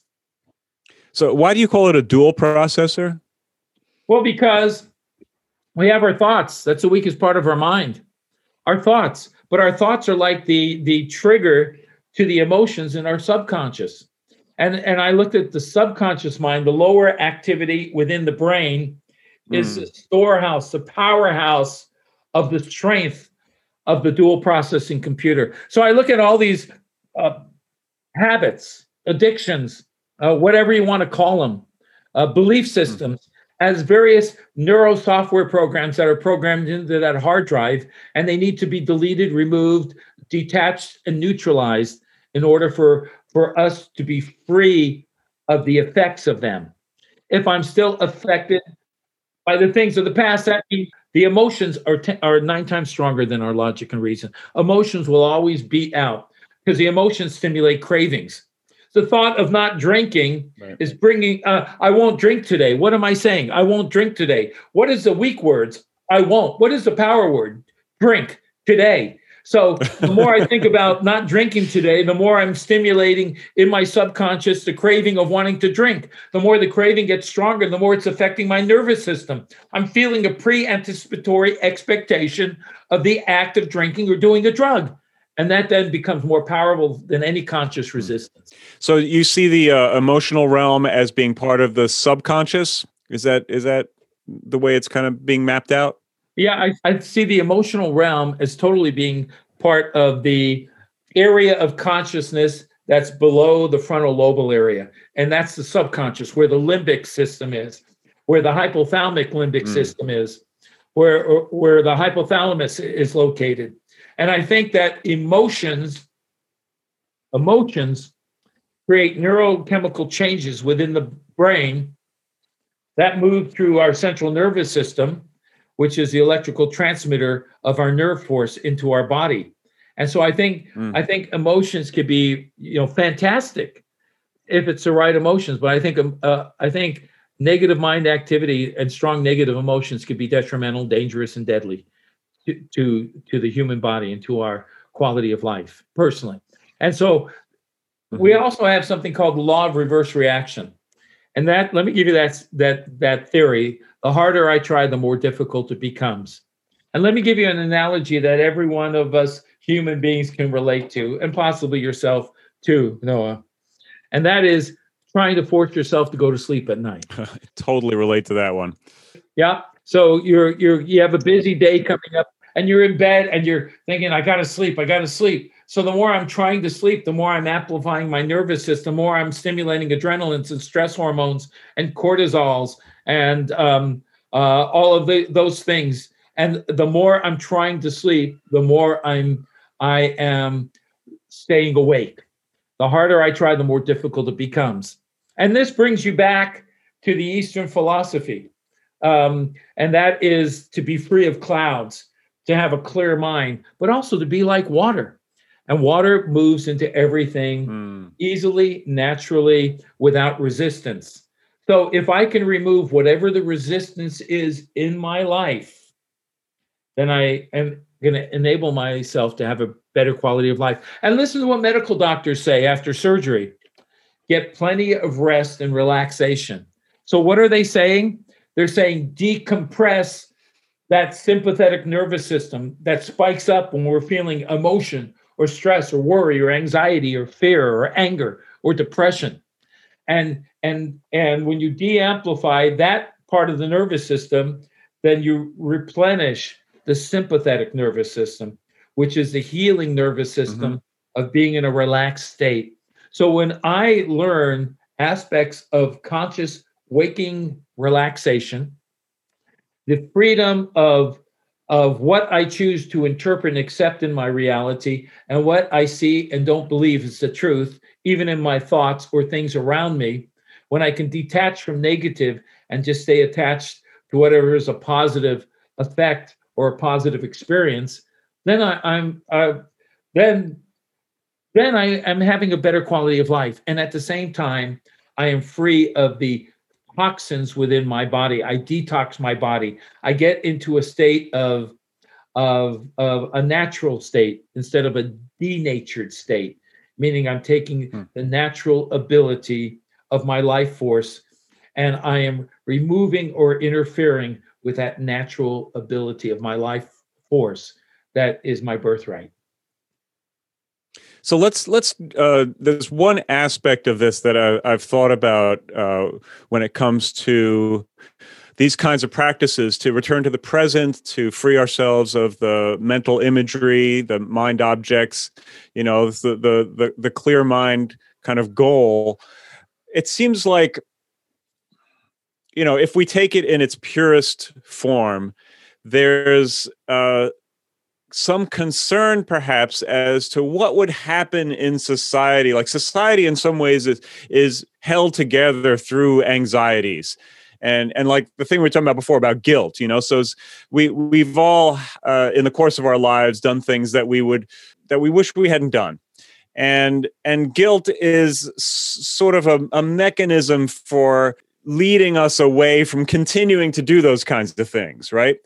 And if you fully embrace the point of view where there is no mind object, there is no attachment to what was done prior, what is there to prevent people from just continuing to do the terrible stuff, like it's easy to see how people might even use this pure technique as a way of relieving themselves from any sense of obligation to anyone for anything. And so society, it seems to me, has some built-in anxieties and some of these pressures because we need people to have limits on their behavior. And so when we eliminate all the restraints, it's quite possible that we would have an extraordinarily chaotic society. So what would you say to that perspective? Well, I would say that, again, we're talking extreme. We're not talking balance. Stress is good. A certain amount of stress is great. A certain amount of fear is great. If I didn't have any fear, then what's to prevent me from stepping too far off that cliff and falling down into the abyss of the rocks and the ocean? So those emotions are all part of our survival mechanism in life, but it's creating a balance of those and not an extreme where the extreme becomes our reality. And when you talk about guilt, guilt is unresolved emotional conflict from the past. Let's face it. I'm not guilty about something that hasn't happened yet, am I? 2 weeks from now, I'm going to feel guilty about something I haven't done. No, that's not guilt. That's just negative imagination towards the future. But guilt is an unresolved emotional disturbance from the past. So if I learn from the guilt of what I did in the past, the lesson I can learn is not to repeat the things that I did in the past that created the guilt, to learn from that experience and not be emotionally attached to an experience that has occurred in the past. But if I want to feel guilt and sorrow, I can live in an amazing, painful party for the rest of my life. I might as well take on all the wounds and pains of the world, of everybody who got murdered, innocent people who got murdered by vicious, killers. But the fact is, these are unresolved events. And whether they're real or imagined, there's still life to them because there's an emotional attachment to them. But if I learn, there's also the implantation of the seed idea that one has violated in the guilt. So quite often you'll talk about having a set of beliefs, and it's because one has digressed and violated some of those beliefs that one feels guilty. Then you can excavate the question as well, are those beliefs real? Who put them there? Are they true? And I would say, well, this is where things get tricky because on some fundamental level, there is a certain amount of arbitrariness to some of these basic beliefs. But again, where would we be as a species without some basic sense of goodness? And I think it's really important that people get cultivated with a sense of goodness. And that's perhaps one of the things that's really missing right now. But that's also, I think, what upsets people when they go through life and they realize, oh, I wasn't the good person in this situation. So there's a lot of contradiction and tension, and the more you excavate it, the more it's like, well, what's the ground here? How do we find this middle ground? Okay, well, let's look at it this way. Maybe a little bit of guilt is okay. I think things in low dosages can still be beneficial. If I feel a little guilty about something I've done in the past, well, maybe that's a catalyst not to do it again. Maybe that's my lesson not to do it again. Of course, it depends what you did. Right. Some people magnify their transgressions so that they're like ultimate sins, and other people, they sort of lessen the volume on what might be a pretty serious transgression. Right, and it's your personal interpretation of the intensity of the events of the past that either affect you or move you ahead. But let's face it, my wife was raised Catholic, and she's pretty darn good at accepting and receiving guilt and transmitting guilt. I was raised Jewish, and my mom was pretty good at teaching me how to throw out guilt and how to take in guilt, So anything in anything that's not extreme can be beneficial. But when you said something very important, again, I'm a hypnotherapist. If anyone wants to contact me, TomSilver.com. I'm not giving you a plug, but I am giving me a plug, whatever. But the bottom line is part of what you're here to do. Yeah. Well, and I'll make sure that the links are in the show note description too. So yeah, okay, good. We'll have links there and up on the screen too. Let's talk about one thing, because, I've done a lot of forensic hypnosis work. I worked with the Taiwan Department of Defense in 1997 and 1999 on the biggest weapons procurement scandal in murder in Taiwan and French history, $2.8 billion weapons scandal, murder of Captain Yin, Navy procurement officer, found dead with his head halfway crushed in the ocean, purchased the defective battleships with defective artillery from France, and money laundered in South Africa and Switzerland. And I think 12 people have already had mysterious deaths from this big international weapons crime and scandal and murder. I wrote a book on it about my life, Kill the Hypnotist. I hypnotized the prisoners against their will to get the truth out of them. And then also created a human lie detector tied into their central nervous system, the finger of truth, and actually taught the government how to ask non-leading questions to be able to bring out the true information in a non-emotional state using regression, using a form of regression back to the events. But the fact is, and I also had them go back to a time period in their life and remember something that occurred in their current life or in their past life, since 97% of them are Buddhists. And if they were Buddhists, then they believe in reincarnation. So, but I'm bringing up an interesting point. I'm not just telling the story just to talk about the story. I'm bringing up the story to talk about regression therapy, bringing somebody back to the past and having him relive that event in the past. And that brings me to the thought of memory. Most memory of events in our past that might have made us feel good or made us feel guilty or sad, most memory has been distorted, magnified, amplified, imagined, created, or repressed. So almost everything that we remember from our past has already had some form of contamination, depending on what has happened to us in our current reality and what we put into the mix when we remember the events of the past. Do you agree or disagree with that? Absolutely, 100%. Memory is to a large extent a fiction, and of course, some fiction is more fantastic than others. That actually brings up a question. If I'm not mistaken, Kill the Hypnotist is written as a book of fiction. Is that right? No, Kill the Hypnotist. That's my old stage show. My old stage hypnosis photo. Look at that. That's the classic image of the hypnotist, right? Yeah. And okay, so the question is like, are you going to feel comfortable going under the gaze? Like. Well, right? Yeah, because let's face it, hypnosis has always kind of been put in that same category as brainwashing, as Dracula hypnotized exactly their blood. Yeah, it's almost like you need to come up with another word, right? I mean, if you really want to distinguish yourself from the field, it seems like maybe there needs to be a new term applied to this. Yeah, because you are using the equipment. Like I know that the brain scanning technology, I can't remember which particular one you use, but you can see very clearly when someone goes into a hypnotic state when you're using that equipment, right?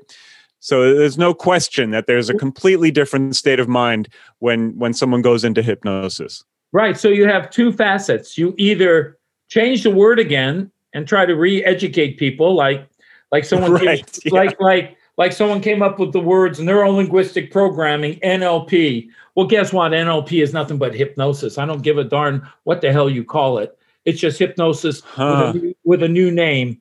It's the same freaking flavor. It was derived from Milton Erickson, who was a hypnotist and psychologist, but yet it was a word that did not already have a inference that was already taken out of the fear zone. That's why I put this. And if I'm not mistaken, NLP is huge, right? It's really taken off. Huge. But what is NLP? NLP is a form of manipulation of people. When you think about Yes. NLP, Very explicit. it is mirroring, leading, pacing. I mean, I could be wearing the same, gangbanger hat you're on, and the glasses and the earphones. I could be looking just like you. And if I'm doing that, then what am I doing? I'm mirroring you. If I get to your same body language and you shake your head and I shake my head, I'm sinking in a rapport of who you are. There, I'm doing it again. But the bottom line is, it's mechanical, it's set up, and it's usually set up for manipulation. Now, what I was told by people very close to the creation of NLP, people who were the creators of NLP, besides a guy named Richard Bandler and Grindler and those kinds of people who have monopolized it and made millions of dollars off it, that one of the creators, was in a big lawsuit because one morning his girlfriend, who was in the apartment with him and his other colleague, was found dead of a drug overdose. So he used the story was he used NLP in court to get away with murder.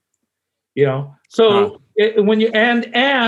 there's a lot of people in the field in the early days of NLP. And again, I'm just telling you what I've heard talking to people. That part of NLP was created to sexually manipulate women. Manipulation. Oh boy, yeah, right. So the fact is, sure, NLP is taught all over the world. People are making a lot of money. And you get an NLP certification. Then you take your advanced NLP course. Then you're doing your master's trainer's NLP course. So now you're teaching NLP without even utilizing the science. Now, one of the creators of NLP, who lives in the Ukraine, who I've spoken to many times, Frank Kuselik, is one of the true creators of the meta system, NLP, neuro-linguistic programming, told me that they needed to come up with a name when they were in the university and they were working on this kind of restructure of Milton Erickson's methodologies. And they came up with neuro-linguistic programming. He said we came up with it as kind of like a joke because it sounded real formal and medical and scientific. But he said it caught on so big we couldn't change the name because it caught on like wildfire. Neuro-linguistic programming. He's also told me. That's interesting. I got to finish this one other thing. He also told me that what people are teaching NLP isn't the true formula of NLP, but it's been altered and contaminated and changed.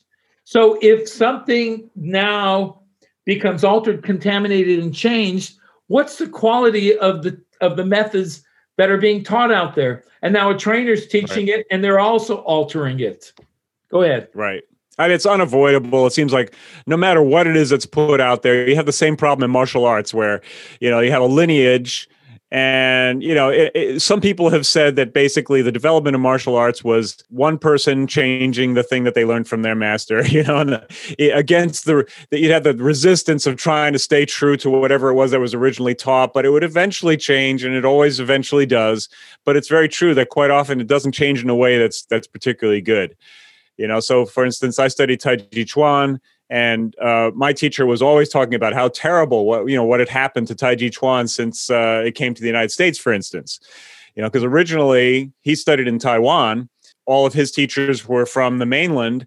When they brought it to the United States, they recognized that people weren't going to be able to put in the time in order to do it the traditional way. And so they watered it down and made it, marketable. And it sounds like in many respects, what NLP did is they tailored themselves to the marketplace, which was basically like, how do I make a sale? How do I convince people to do what I want them to do in order for me to rise up in the ranks and this way or that way, whatever the business was, right? There's something interesting about the language, though. Like, I've heard you refer to the process as, you have kind of a deprogramming aspect, right? And then you have a reprogramming aspect. So the programming thing, the sort of computer model, if you like, is something that's very enticing, and it makes a lot of sense because you have these processes that are running around in your head, and you need to kind of disable them before you can implant a new process, right? So maybe that would be something I'd love to hear more about, because it seems like such a fundamental concept. Right. Well, I've been a neurological technologist for over 37 years. See, I've already changed the name. What do you think? Yeah, neurological technologist. Yeah, I've been a certified neurotechnologist for over 37 years. And in the mind technology that I institute in the various processes that I teach my recipients and clients to experience, I have found a tremendous change within their whole physiology and neurology to empower them to actually have a higher quality of life and their effectiveness of being able to continuously program and reprogram their thought structures and patterns to fit their mode of operation in reality. So here, I just said a whole. So that's something really interesting too. That because what you're saying basically, like the model most people would think of with hypnosis is that the hypnotist is going to be the one who changes your mind. But what you're saying is, I'm going to teach you to change your own mind so that you can be aware of what's going on, and you can figure out which of the programs that you're running that need to be deleted, and what kind of techniques you might use in order to have a better program running. Is that correct? Yeah, that's how I teach the science of hypnosis. And now if I say that's how I teach the science of hypnosis, I've already elevated hypnosis into a different level, because I'm combining it with the word science. It is a neuroscience. But absolutely, almost every hypnotist out there and trained in hypnosis, has the audacity and the ego and the self-centeredness to think, I am doing it to you. You're my subject. They call them subjects. Mm-hmm. Like the king and queen, my loyal subjects. Right. There's a certain amount of arrogance that occurs in this field. A lot of big egos in the field of hypnotism. Believe me, I've been attacked by some of the biggest hypnotists in the world. And that's what happens when you get out there and you get known for what you do. You tend to get attacked, and they try to discredit you. It just happens in the world of competition. Although I'm only competing with myself, and I'm not even competing with myself. I'm trying to be a little better today than I was yesterday. But it's true. The fact is, I am teaching the client or recipient. If you're a medical doctor, I can say patient. I am teaching them how to alter their own neurochemistry, their own state of consciousness. I am teaching them to be able to go into hypnosis themselves by simply following a certain amount of instructions and techniques that I will present to them in various mental or physical exercises or methodologies. But most hypnotherapists like to feel that they are doing it to you. And I think that's a big mistake, because people want to be involved in the curative healing and positive effects in their own life. The more I can integrate your involvement and we work as a team together, the higher the success rate will be in you reaching your own goals. I'm not saying in me giving you your own goals. And that's why I always make a contact with my client. I'm here to teach you how to operate your mind effectively, successfully. I want you to follow a simple set of instructions and directions I'm going to give you. Do everything I ask you instantly, easily, and automatically without thinking. Take your conscious mind and just put it in the corner of the room. Let it drift in thoughts. It doesn't matter what you're thinking, but allow yourself to learn how to go into hypnosis today as we work together as a team. See how I just worded that? Do I have your agreement? I'll make a contract with my client. And it's true. Some people say all hypnosis is self-hypnosis.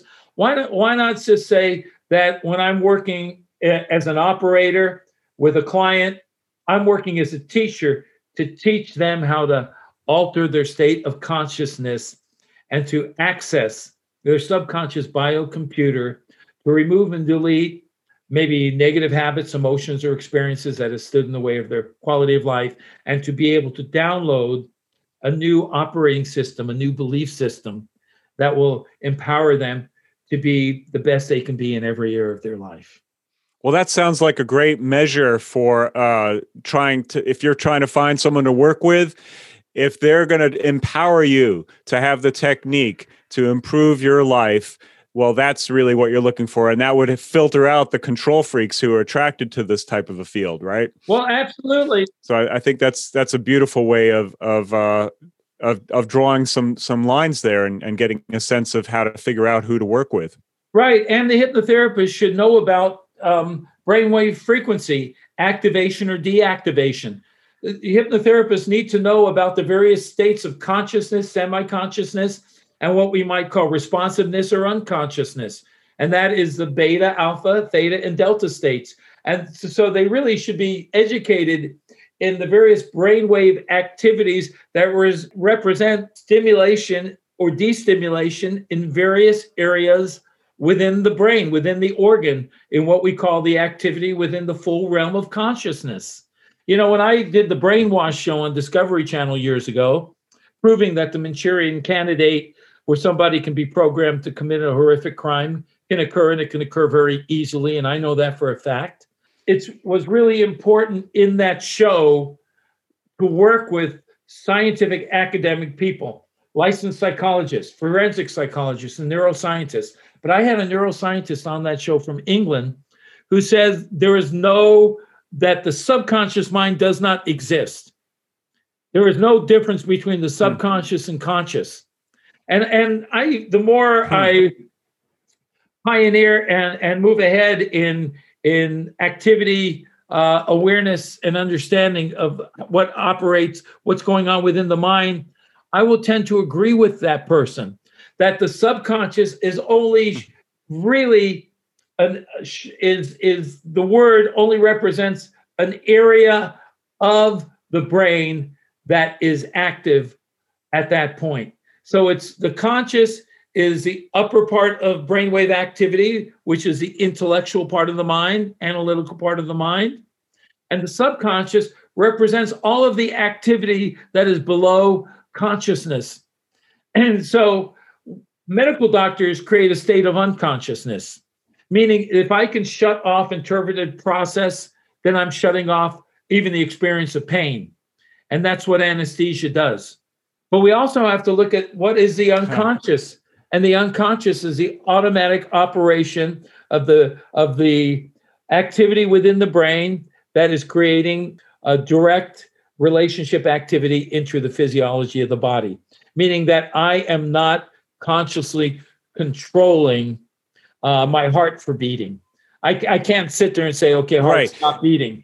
So there's also a distinction between the subconscious routines that were there from the beginning, like the beating of the heart, and the subconscious routines that we learned, like driving a car, for instance. So you really don't think about driving until like there's some kind of reason to do so, right? But when you're learning it, you're thinking about it. So there's some kind of an interesting relationship between the conscious is a way of being able to, access the subconscious or implant something into the subconscious. So it seems like that would be a pretty helpful aspect to know when you're doing retrainment, when you're trying to reprogram yourself, because that repetition, if you're a musician, right, you're practicing something so that you don't have to think about it so much when you're actually playing it again. And that seems to be one of the tools in the toolbox for changing behaviors that are embedded.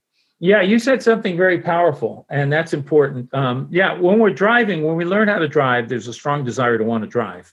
Most people aren't thinking, well, hell, I got to drive. I mean, I got to leave my parents and I got to hang with my friends and go out to parties. I don't want to. Most people, when they learn how to drive, there's a strong desire to want to drive. So that strong desire to want to drive already created an emotional state of receptiveness to wanting to drive because I was excited about driving.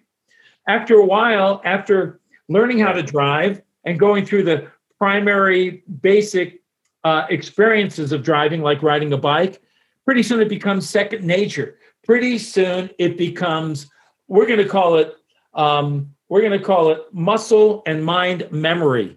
So I don't have to think about it. And we develop certain natural reflex responses, reflex reactions. So I'm driving my car and I'm thinking about work or thinking about that nice girl I want to date or like The Secret, which never told you anything about really what The Secret was, but they sold the movie called The Secret. And just imagine you're driving a car with a beautiful blonde, and you got that $50,000 car, and now you got it without having to do any action. I think thoughts without action are just thoughts. But when you have a reflex response, that means it's already now in your instincts, in your natural reactional state. So I'm driving a car, I'm thinking about work, all of a sudden some kid runs into the street. I don't even have to think about it, but I'll swerve, I'll turn the wheel or I'll hit the brakes because I've already created a spontaneous automatic response reaction. And I think that's really important when we think about life. How many times do we have spontaneous automatic response reactions that might be negative, just like positive? And Right. when we think about muscle memory, let's think about more than just muscle memory, like the old cowboys that can just take their gun out and someone could throw a coin out and they don't have to look and they just shoot it. We also have neural memory. We have mind memory of the learning that then becomes automated and it goes into automation. But it's been reinforced. Think about negative habits. I can give you, say you don't drink. I stopped drinking alcohol 13 years ago, thanks to my higher power and thanks to 12-step programs and doing the work and being ready to make a change. If I can do it, you can do it, folks. The fact is, when you think about the repetition of an action or a thought, will reinforce that action or thought that will either override a new behavior or pattern or create a brand new one. I can take somebody who maybe they just drink a glass of wine once in a while, and every night at 7:00 in the evening, I can direct them to drink 2 glasses of wine within, say, a minute. Whether they like it or not, I can have them do that and repeat that pattern for about 3 weeks. You know what I've done? I've created an alcoholic state. See, so habits that become repeated automatically after a certain amount of repetitions become automatic. They become a behavior. And whether that's positive or negative, the repetition of that behavior will create the end result of that behavior being programmed into your mind. It's like some athlete that all of a sudden, they go to hit the ball and they miss it, and all of a sudden it creates this thought in their mind, this sports block or mental block. So then every time they're set up in that situation again, they're in that triggered state. That emotion comes up and they repeat the same thing. All of a sudden they've lost their game, they've lost their ability, and the same thing like you mentioned with music. If I keep, thinking that I'm hitting wrong notes and I keep playing the wrong notes over and over again, and I repeat them a number of times, you've got jazz. No, I believe that, yeah, you caught that one. So we can create a new habit to override the old habit. That's like the Thelonious Monk quote. There you go. But the new habit has to be repeated over and over again to override the old habit. Or through hypnosis, just delete the data and reprogram in, have the client reprogram in the new habit they want to replace it with, and then have them reinforce that habit for a number of days or weeks until it becomes now their new behavior, their new neurology. So that gives us a good sense of the reprogramming. Can you say something about the deprogramming side? Like, okay, so we know that by repetition of, it could be a bad pattern, right? But ideally we find a better pattern that we cultivate within ourselves through repetition. But what do we do about the things that are kicking around in there all the time that we'd like to deprogram? Well, there's 2 things we can do. We can do a form of self-hypnosis. And if we learn self-hypnosis, which is a way of just breathing in and out, thinking of relaxing the muscles in your face, doing it like a progressive scan of your body, becoming loose and limp and relaxed, then we can actually, in that state, in that self-induced receptive hypnotic state, we can see whatever that habit is, and we can actually, within our own mind, through visual imagery or another technique, we can detach and desensitize it ourselves. Now, with forms of therapy, hypnotherapy or psychotherapy or whatever, there's certain methods that we can do. I teach a technique called emotion replacement therapy. So when I work with a client and I teach them how to go into hypnosis very receptively, and they lower all of their brainwave frequencies into a very dynamic state of receptiveness, meaning theta or delta, and we remove and they're able to lower all the activity going on within the brain, like lowering the volume of thought activity. In that state, I can do a process to do physiological, neurological desensitization and deletion of that emotion or that habit. Because I think that everything that has been recorded as a habit has its connection in the mind as well as in the body. So it's not just a thought, but it's also a kinesthetic physiological reaction within their nervous system. So in that... Right, so they feel it. Right, so in that receptive state of hypnosis, like creating a mental analgesic state that is not involving external chemicals, because the mind has a storehouse of these amazing chemicals that can be produced, like the neuropeptides and melatonin and other types of relaxation agents or hormones. In that state of open receptiveness, through a process that I utilize, I can dissolve the emotional and physical experience. I can delete it through a kind of systematic desensitization response process of bringing up the emotion without feeling it, deleting it out of the body, getting to the point where the client can think about that addiction or the habit, but there's no more emotional reaction. So the thought action doesn't create a reaction, meaning I've already removed 90% of its impact. It's just the thought without an amplification of the emotion attached to that thought. So you're kind of removing the kinesthetic aspect that was previously associated. Yeah. Exactly. But at the same time, prior to this process, I find out what the recipient wants to replace it with and what they want to feel about the replacement and what that would feel like and what they'd be able to do if they have this new habit or new experience or this new feeling. And then I have a question about that. I work with them to download that through a physical movement to download that new program into their physiology, into their subconscious mind, almost like downloading a new program into a computer. Right. And then when they acknowledge that they have downloaded themselves this new program, this new feeling, this new operating system, then through a certain technique, they come back to full consciousness with kind of a new program, a new habit, replacing the old one. But the new habit has to be repeated, and it has to be motivated through the right thought activity, through the right. Positive auto suggestions that they give themselves to strengthen the emotion of the new habit. What were you going to say?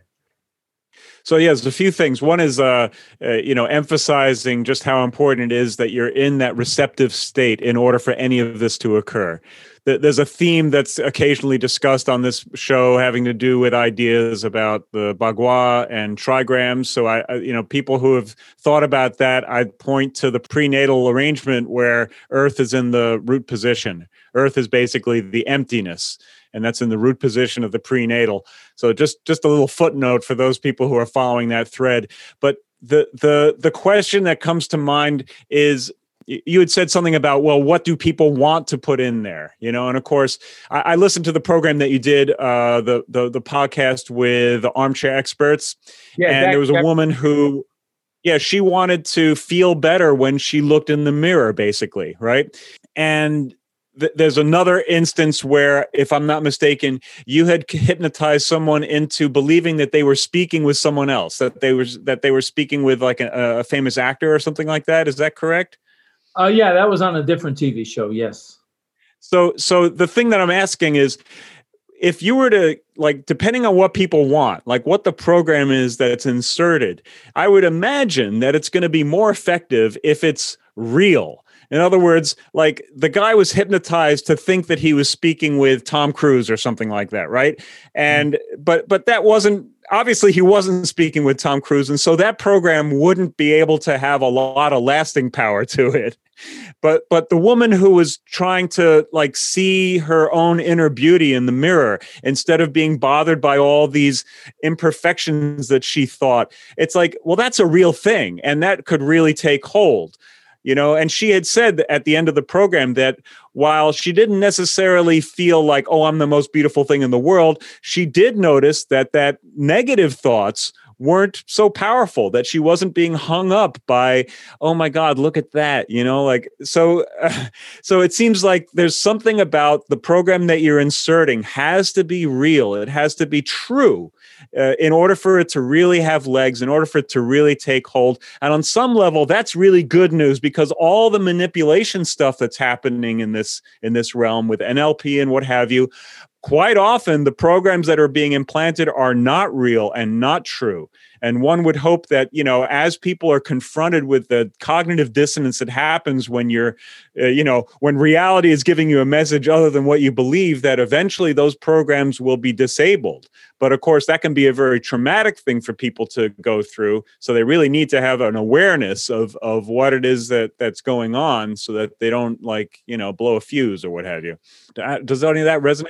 Oh, absolutely. 100%, brother. But you also said something very important. And that is, I gave her what she wanted, not what I thought she needed. And I think that we see in therapy that the doctors or the therapists or the hypnotists or the NLP people or whoever try to give you what they think you need. And that's a big mistake, because my theory is, if I give you what I think you need, it's not going to take hold. But if I give you exactly what you want, and you know exactly what that means, and you've pinpointed what that thought or those words mean to you, and I incorporated that now from your consciousness into your subconscious, from both screens, the thoughts and the emotions, you're going to have a higher percentage of opportunity to be successful in it, whether you think you were hypnotized or not. And let's face it, she wasn't the best subject for hypnosis. Highly analytical, highly resistant, and a disbeliever in the science that I was there to talk about, but the results spoke for itself. Yeah, that's another factor too. Yeah. So she seemed surprised that she was noticing anything at all, and clearly, I mean, it'd be fascinating to know whether at this point she still is having a better relationship with the mirror, you could say. The question as to whether or not people are able to know what they really do want. I mean, I love that attitude. And I think that the idea that the practitioner will know better what's good for people is highly suspicious. But I also think that people don't always really know what's best for themselves either. So, it seems like there's some problematics in all of that. But I do think that what you're saying makes a lot of sense, that at least people should be given the reins in that way, and that, maybe they'll go through a process and realize, well, the thing I asked for last time maybe wasn't the most important thing. So you can imagine that would be a progression, perhaps. What you said, it really makes a lot of sense. When I conduct my hypnotherapy sessions on Zoom, which now all I do is internet hypnotherapy. I close my office because I think it's just effective hypnotizing people on the internet. When people are on their screens, they're already going into hypnosis. It's already created almost like a response, a trigger, because people engage. Oh, that's really leveraging the technology. Well, yeah, absolutely. So the computer is hypnotic technology in itself. Ask the person surfing on eBay, wow, or checking out things, or involved in Facebook conversations going back and forth. They're already in a fixated state. And if you notice, you'll probably see a dilation of the pupils. But I think what you said is profound. I'm going to put my glasses on so I can look a little more scientific. I think what you said is profound, and that is, it's important for the person that's coming in that I'm going to work with to know exactly what those goals are, or to be able to fine tune them to the best of their ability. So most people I see, I have them send me an email of the goals they want to achieve. So they send me this email of the goals they want to achieve. And I want in that email, what is the challenge? In simple terms, What is the problem that you have? How does it make you feel? What are the goals you want to achieve? And I want you to tell me those in positive words, because usually they color all of their challenges in a bunch of negative stuff. They're filled with all this negative suggestion. They own ownership. I'm lazy. I'm not motivated. I'm fat. I hate exercising. Well, guess what? That client is 100% successful before they came in to see me, because they're using their mind successfully, but maybe in a non-productive way, but they are successful. If I say I hate exercising and I don't exercise, have I failed in hating exercising? No, I've succeeded in hating exercising. You know? It's interesting. Yeah, it's really interesting how the language kind of, it really does define us. It's true, brother. Every time I fly on an airplane, I have a panic attack. Well, they're making that an absolute truth. Every time I fly on an airplane or a jet, I have a panic attack, a full-blown meltdown. They'll write that down. So they have ownership. And for them to not have a panic attack, they're not fulfilling their goal of being successful and having those panic attacks. They're successful in it. Right. I had a lady the other day, public speaker. God, I'm putting these glasses on and off. Look at that. I'm like, it's not a hypnotic thing. This is not the hypnotic glasses. You never know. We never know what technique you're using on us, Tom. Look at my eyes. Feel your eyelids start to become very heavy, droopy, drowsy, wanting to close, but don't close your eyes. But even though you want them to close, don't close your eyes. See, anyway, sorry, I just had to go there. Okay. On the count of three, you'll focus in on this show because it really is an amazing, amazing talk. The other thing is when the client or the recipient or patient or the person I'm working with, when my team partner, I like that, when my team partner writes down the goals they want to achieve and how they want to feel when they achieve those goals, that's just the beginning of my process. Someone says, well, I want to eat healthy foods. I want to exercise. Well, the challenge that they have, why they haven't reached those goals, is because they've generalized those goals. I want to be happy. I need to know what exercise you'll give yourself permission to do every day or every week. How many times a day? What if you want to eat healthy? What's healthy foods mean to you? I don't want to tell them what a healthy food is, because maybe I'm going to tell them it's Brussels sprouts. Maybe they are disgusted with Brussels sprouts, but I'm going to give them what I think they need. Bullshit. Sorry, I don't do that. I want them to fine tune the goals, and I want to understand what those goals mean to them. Well, I want to exercise. Well, when you say exercise, what does that mean? Well, I want to be able to go to the gym and work out. Okay, so if you were able to go to the gym and work out, what type of what would you work out with? What would you use? Well, I want to use the treadmill.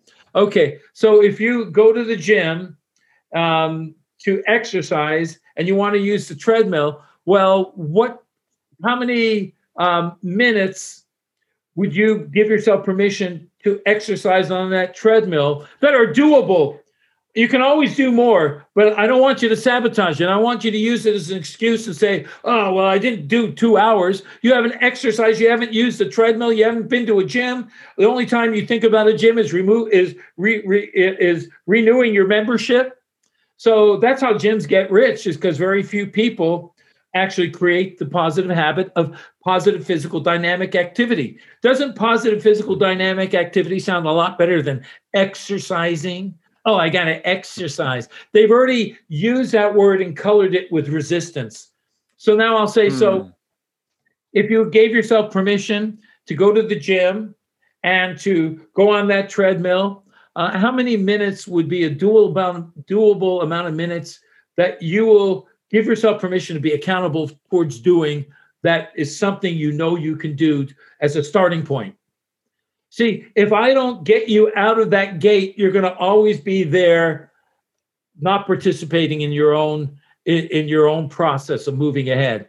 So you make it as specific as possible. So you really paint the picture and flush it out so that it's a very well-defined thing that being implanted. And we work on achieving success in short-term goals. Because if I can't be successful in a short-term goal, then I will never be successful in reaching a long-term goal. It's like I used to teach a course in Holland called Access Success Now.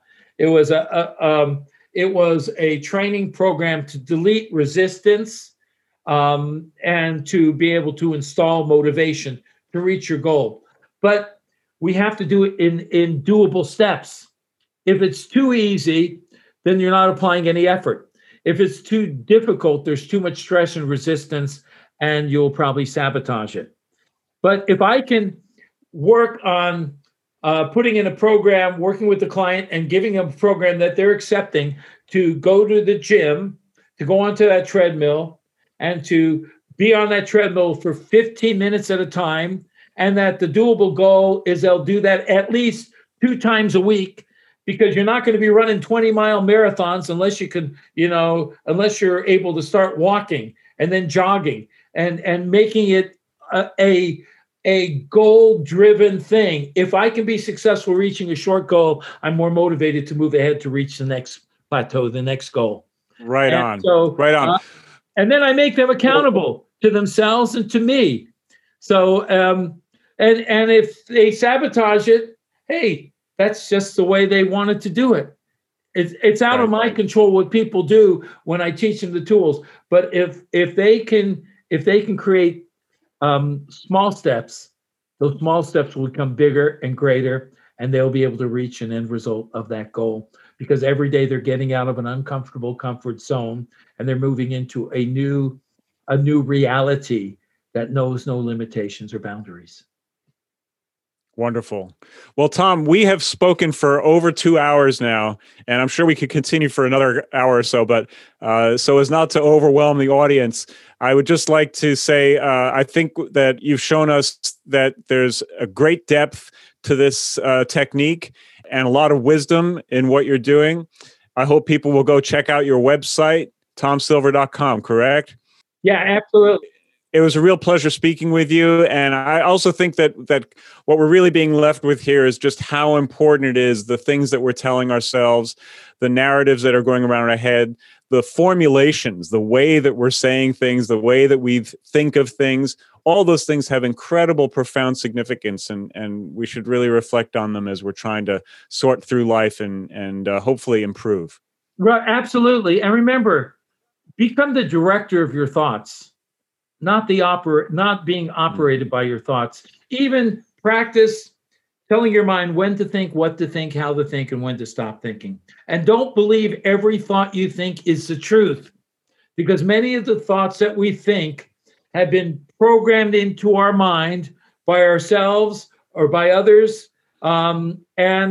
And if I realize that my mind isn't always telling me the truth, it's just activity going on, and I can separate from certain activities that are detrimental to my quality of life, I've already been empowered to be the operator of this amazing dual processing computer that is fantastic. If I operate it correctly, and if I am the controller and operator of my thoughts and my emotions, nothing and no one will stand in the way of the reality I deserve to have and own every single day and in every way. Absolutely. Beautifully said. And if I understand you correctly, when you're saying that my thoughts are not true, in that whole thing, you're wrapping in the emotions as well, because it's a connected, the conscious and unconscious in some sense are the same thing. The mechanism within us, we're aware of some of it, right? And we're not aware of a lot of it. But yeah, that's the whole thing. We get these messages. They ain't always true. Ain't always so. And you said something very profound. And that is, and we're going to take this to a different level now. I mean, beautiful. You are an amazing human being. We're taking it to a different level. And that is, don't believe that every emotion you feel is the truth about who you are either.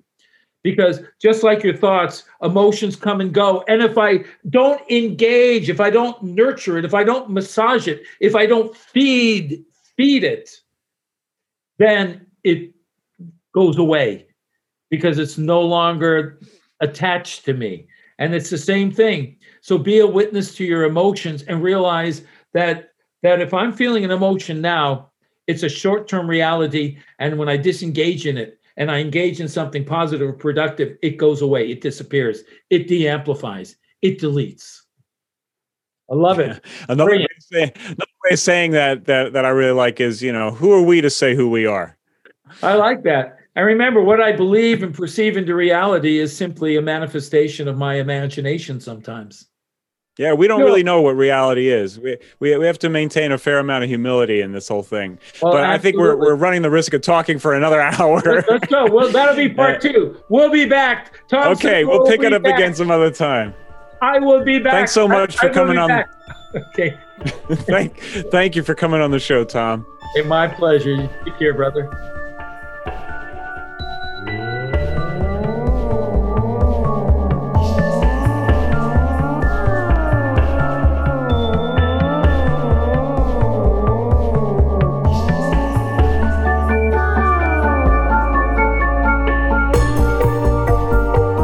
Thanks for listening. We look forward to serving you again soon. In the meantime, remember, turn that thing over a few times before you pick it up and take it home.